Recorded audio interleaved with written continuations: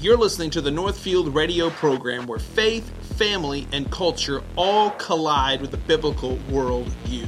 There is a war that's raging for the hearts and the minds and the spirits of men and women. And you and I, as Christians, are on the forefront of that battle. The question is, what will you do? To find out more about the Northfield Radio program and Caleb Gordon, go to www.calebgordon.com. Hello, my friends. Welcome to the Northfield Radio program. I am your host, Caleb Gordon. I am so excited that you're with me today. As always, I want to say thank you to our friends at Outpost Coffee. These guys have incredible caffeinated beverages. You do not want to miss out. Kick off your fall season by going and grabbing an incredible caffeinated beverage from Outpost Coffee. Find out more about them at outpostcoffeeco.com. So on today's program, I want to share my story. I want to share what my life, my testimony about my personal journey through some pain and through some hurt. And then out of that hurt, finding God's grace to be sufficient for all of my needs. So I want to tell you guys how I met my wife. 13 years ago, I was shopping in Walmart. Yeah, Walmart. I was in a toothpaste aisle and I was looking to buy some toothpaste, and I saw this girl in nursing scrubs at the end of the aisle, and I thought to myself, wow, this girl is just an incredible looking lady. She's really pretty. And I thought, this is incredible. This is insane. I'm not going to actually walk up and and introduce myself and say, hey, how are you? I've just noticed you. That's creepy, right? So I said, there's no way I'm going to do this. So I walked away, and I thought to myself, well, you know what? No, I am going to go talk to her. And I turned back around, and she was gone. She wasn't on that aisle anymore. And I was like, oh, man, I lost her. I was like, oh, well, I guess it wasn't meant to be. So I went shopping and continued shopping, and in the Walmart, there used to be in our deli section, used to be this giant mirror, and it had all of this, you could see behind you really, really well because it was a giant mirror, and I saw the girl in the nursing scrubs, and I thought, okay, this is my chance. I'm going to go talk to her. This is it. Yes. And so I walked up to her in all my confidence and all my boldness, and I said, hi, my name is Caleb, and I noticed you back on the toothpaste aisle. She looked at me, she goes, yeah, I know. I was not very covert in checking this girl out, and so we talked for a little bit and found out where she worked. I told her where I worked, and just this back and forth conversation. At the end of it, I said, hey, I'd love to get your number. I'd love to call you and talk to you. And she goes, no. She shot me down, guys. She straight shot me down. But she told me where she worked. And in our town, there was only like one foot doctor at the time. So I called the foot doctor the next day and said, hey, it's Caleb, the guy from Walmart. And you could hear her cover the phone, and she said, oh my gosh, she was telling the girls, oh my gosh, it's the guy from Walmart. He's calling me. He's found me. Well, I asked her to go to lunch, and she said, well, I'll meet you. And guys, listen, I was willing and able and ready to spend some money on lunch. I was going to take her somewhere nice. I said, where would you like to go? She goes, Taco Bell. And I was like, okay. So we went to Taco Bell, and I had a cheesy gordita crunch, and she had a taco salad. I still remember that. That's crazy. So fast forward, we get engaged, and then we get married, and that's been almost 13 years ago. You say, Caleb, you started this out saying you want to talk about pain. That doesn't sound like pain. That sounds like an incredible story of love, and it is. It's a great thing. But I want to rewind to the summer of 2001. I was standing in my parents' backyard on a July afternoon. It was hot. It was like 105, and I was in a tuxedo, and I was getting married to a girl in my backyard. And I was young. I was not well prepared. I had not thought things through the way I should. I had youthful impulses, and I acted on those rather than using my mind. And so I married a girl that I probably shouldn't have married. And we were married for roughly 5 years. And in that 5 years, towards the end of it, she came to me one evening and said, I don't want to be married to you anymore. And she left. And everything that I was hoping to do with my life seemed to just shift and shatter, because I'm now one of these guys that's divorced. I'm divorced. And I remember as a young guy, 18, 19, 20 years old, looking at people who had gone through divorces and not being a man who gave grace by any stretch of the imagination. Rather, I was very judgmental, mean. I said some things to people that, man, I wish now, looking back now as a 40-year-old man, I wish I could have taken them back. And here's the thing. I'll be honest. I made some mistakes in my first marriage. I made some big mistakes. She did too. And this is not going to be me beating up my ex-wife, because that is not the goal. The goal is this, that God's grace is bigger than our falling short. God's grace is bigger than your sin. And, man, I didn't go to that when I was going through my divorce. When she first landed that blow up, I'm done, I want out. I was angry. I got mad really fast. I said and did some things that, man, I wish I could take back. I acted in such a way that was, there's no other word for it but wicked. I was not a godly man at this stage of my life. Now, here's the thing. God had not left. A friend of mine stepped into my life, and he's been a friend of mine since high school. And he stepped into my life, and instead of coming back and telling me, hey, I told you so, haha, you shouldn't have married her, he just came to my house and sat with me. And he sat with me through some dark, dark seasons. And he said some things that were true in a loving manner. And he always spoke truth, but he seasoned it with grace. And man, he was one of the main reasons. His name's Andy, and one of the main reasons I am where I'm at is because of my friend Andy. Andy came into my life at just the right spot. God put Andy in my life because, I had shut out so many people. I was so angry at people. I was so angry at God. I was so angry at so many things. I just felt wounded. I felt like a failure. I felt like I had screwed up. I was done. I was in the midst of doing ministry, and I completely felt inadequate. In essence, I dropped out of church. I still went occasionally, but man, I was not connected in. I wasn't engaged in a small group or a Sunday school group. I wasn't reading my scriptures the way I should. I wasn't praying. I wasn't doing the things that I should. Rather, I was engaged in things I wanted to do. I wanted to please myself because I felt like I had tried to please everybody else around me. So I was like, forget it. I'm just going to do what I want to do and have fun. And man, I'm going to tell you, there is pleasure in sin for a season, but man, there comes a price tag at the end of this thing. And it's rough. So Andy stepped into my life, and I just, I was in the midst of so much pain and so much agony and so much just hurt. But God used Andy and a couple other godly men to step into my life and to show me that God wasn't done. And I felt like a failure. I felt like I had because I made the I'm not going to get divorced. I'm not going to get divorced. I'm going to be the man. It's going to be this godly leader, blah, blah, blah. And I wasn't a godly leader. No, I tried.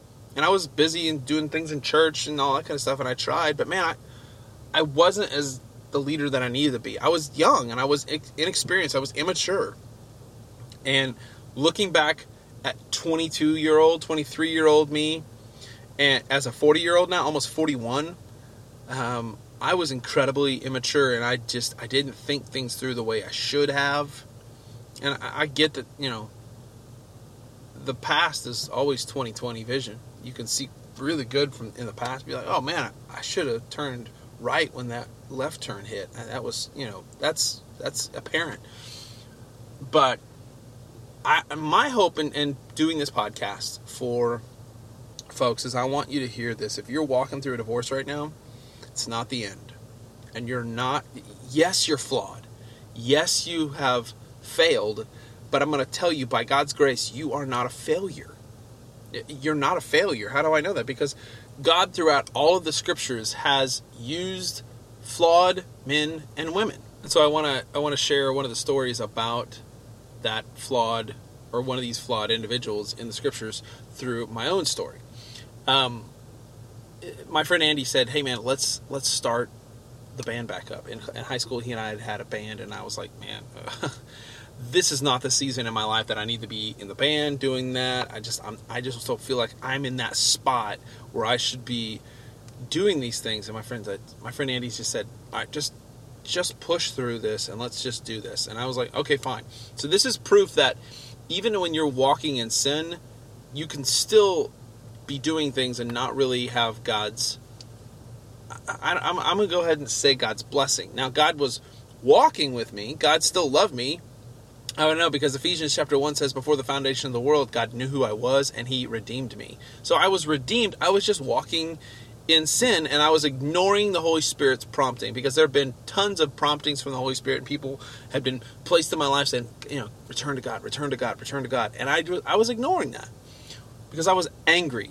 And when you're angry without, the proper guardrails up, and you're just bitter, that's gonna leave some real heavy stuff.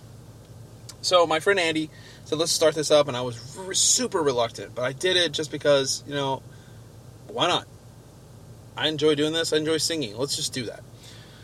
So we got invited to go lead worship for a camp, and I was just, part of me was relieved just to get away from everything. And so I'm at this camp leading worship, and there's a guy who steps onto the stage, and he starts speaking about the power of God's grace and how he loves us even though we're flawed and we're sinful. And Luke chapter 15 was brought up in part of this, talking about the prodigal son. And this was on a Tuesday, and I just remember when the altar call was given, I just walked forward. And I just laid on the altar. And I just wept. And I cried. And I repented. And I said, God, I am so sorry. At the time, I was dating this girl that I shouldn't have been dating. And at that point, I just said, I'm done. Like, I went home, broke up with this girl, said, I'm out. Like, there's no more. I want to pursue Jesus. I want to know God. And the story in Luke chapter 15 talks, we know the story of the prodigal son. He gets this money, requests the money from dad, says, Dad, I want my money now, I want my inheritance. And he just goes and blows it. And he just lives a sinful, wicked life. And he just does all kinds of just horrific things.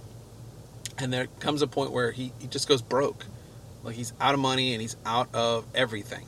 But there's this amazing part of the text in Luke chapter 15. It says in verse 17, but when he came to himself, I love that. When he came, like, common sense just came, just a board to the head. When he came to himself, he said, how many of my father's hired servants have more than enough bread? But I perish with hunger. I will arise and I will go to my father, and I will say to him, Father, I have sinned against heaven and before you. So I want you to see this. The prodigal son did not go back with a presumptuous attitude of, hey, I'm the son, I got this, you should be able to, you should take me back because I'm your kid and I'm your boy, and had this, haughty attitude. He was humble and he was broken. And he said, Father, I've sinned against heaven and before you. I am no longer worthy to be called your son, but just treat me like one of your hired hands. And so that's what he's going to do. He's talking himself up in this, and he's walking back to Dad's house. And in verse 20 it says, and he arose and came to his father. But while he was still a long ways off, his father saw him and felt compassion. So I need you to see this. His father wasn't just going about his daily life. He was looking for his son. He was looking for him. And he didn't just stand in the window with his arms crossed saying, yeah, here he comes. You're going to suck it up now, boy, aren't you? He felt compassion. This is what God is and does. God feels compassion for his children. The father felt compassion and he ran to him. When he was a long ways off, he saw him and he ran to him. And he embraced him and he kissed him.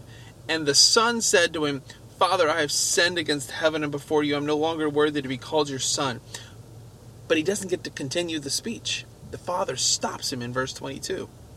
But the father said to his servants, bring quickly the best robe and put it on, and put a ring on his finger. Now, I didn't know this until just a few years ago. When you get a ring, when a father put a ring on the son's hand, that meant he had authority. That meant he had a say. He had a line to the possessions of what the father had. So the father puts a ring on his son, a significant thing that shows, I'm giving you authority here. This is yours. This place is yours. You belong to me. And so he put the ring on his hand and shoes on his feet, and they brought a fatted calf and killed it, and they ate and they celebrated. In verse 24 it says, for this my son was dead, is now alive. He was lost, but now he's found. And they began to celebrate. Guys, that verse, that text really encompassed who I was and what was going on in my own life. I felt like a complete failure. I felt like I wasn't worthy to be able to even step foot into God's throne room, which in my sin I wasn't. But here's the beautiful thing is, I don't have to be worthy because I can't be on my own. Jesus has to make me worthy. So Jesus steps in and he takes my place. And I get to get all of the amazing things that Jesus has access to because of what Jesus did on my behalf. And so guys, I sat there and I thought, oh my gosh, God loves me. He really loves me. And he doesn't just love me, he actually likes me. If you read Ephesians chapter 1, we find that in the text that God actually finds delight in us. Look at this. In verse 4 of chapter 1, even as he chose us in him before the foundation of the world, that we should be holy and blameless before him. In love, he predestined us for adoption to him as sons through Jesus Christ, according to the purposes of his will, to the praise of his glorious grace, to which he has blessed us as beloved. He's called us his beloved. How beautiful is that? In him we have redemption through his blood and forgiveness of our trespasses according to the riches of God's grace, which he has lavished upon us in all wisdom and insight, making known to us the mystery of his will according to the purposes which he set forth in Christ. Guys, this is the beautiful thing about this is, yes, you're flawed. Yes, you have failed. But because of what Jesus has done on your behalf in Christ, you are not a failure. The prodigal son felt like a failure. The prodigal son said, man, I'm just going to go back and try to be a hired hand. I'll be a butler. I'll clean the troughs. I'll do something. I'll clean the house. I'll be a maid. Whatever I need to do. I just want to be back in Dad's house. But I can't come back as a son because I've squandered that. But guess what? Guys, yes, we've squandered that, but Jesus has bought it back. Jesus, through his blood on the cross, bought back what we have. We have been given access to heaven, forgiveness, grace, redemption, all of that because of what Jesus did on the cross. And so because of that, you're not a failure. Yes, you failed. Yes, you've sinned. I'm not going to minimize that. The prodigal son didn't minimize his sin. He didn't like, oh man, it's not that big of a deal. No, he did think it was that big of a deal. In fact, he said, I'm not even worthy to be called your son. That's how big of a deal this was to him. So this is what I felt in the midst of my divorce. After she left, and I felt like a complete and utter failure. But here's the thing. God's grace is bigger than my shortcomings. What's that old hymn? What's that old hymn?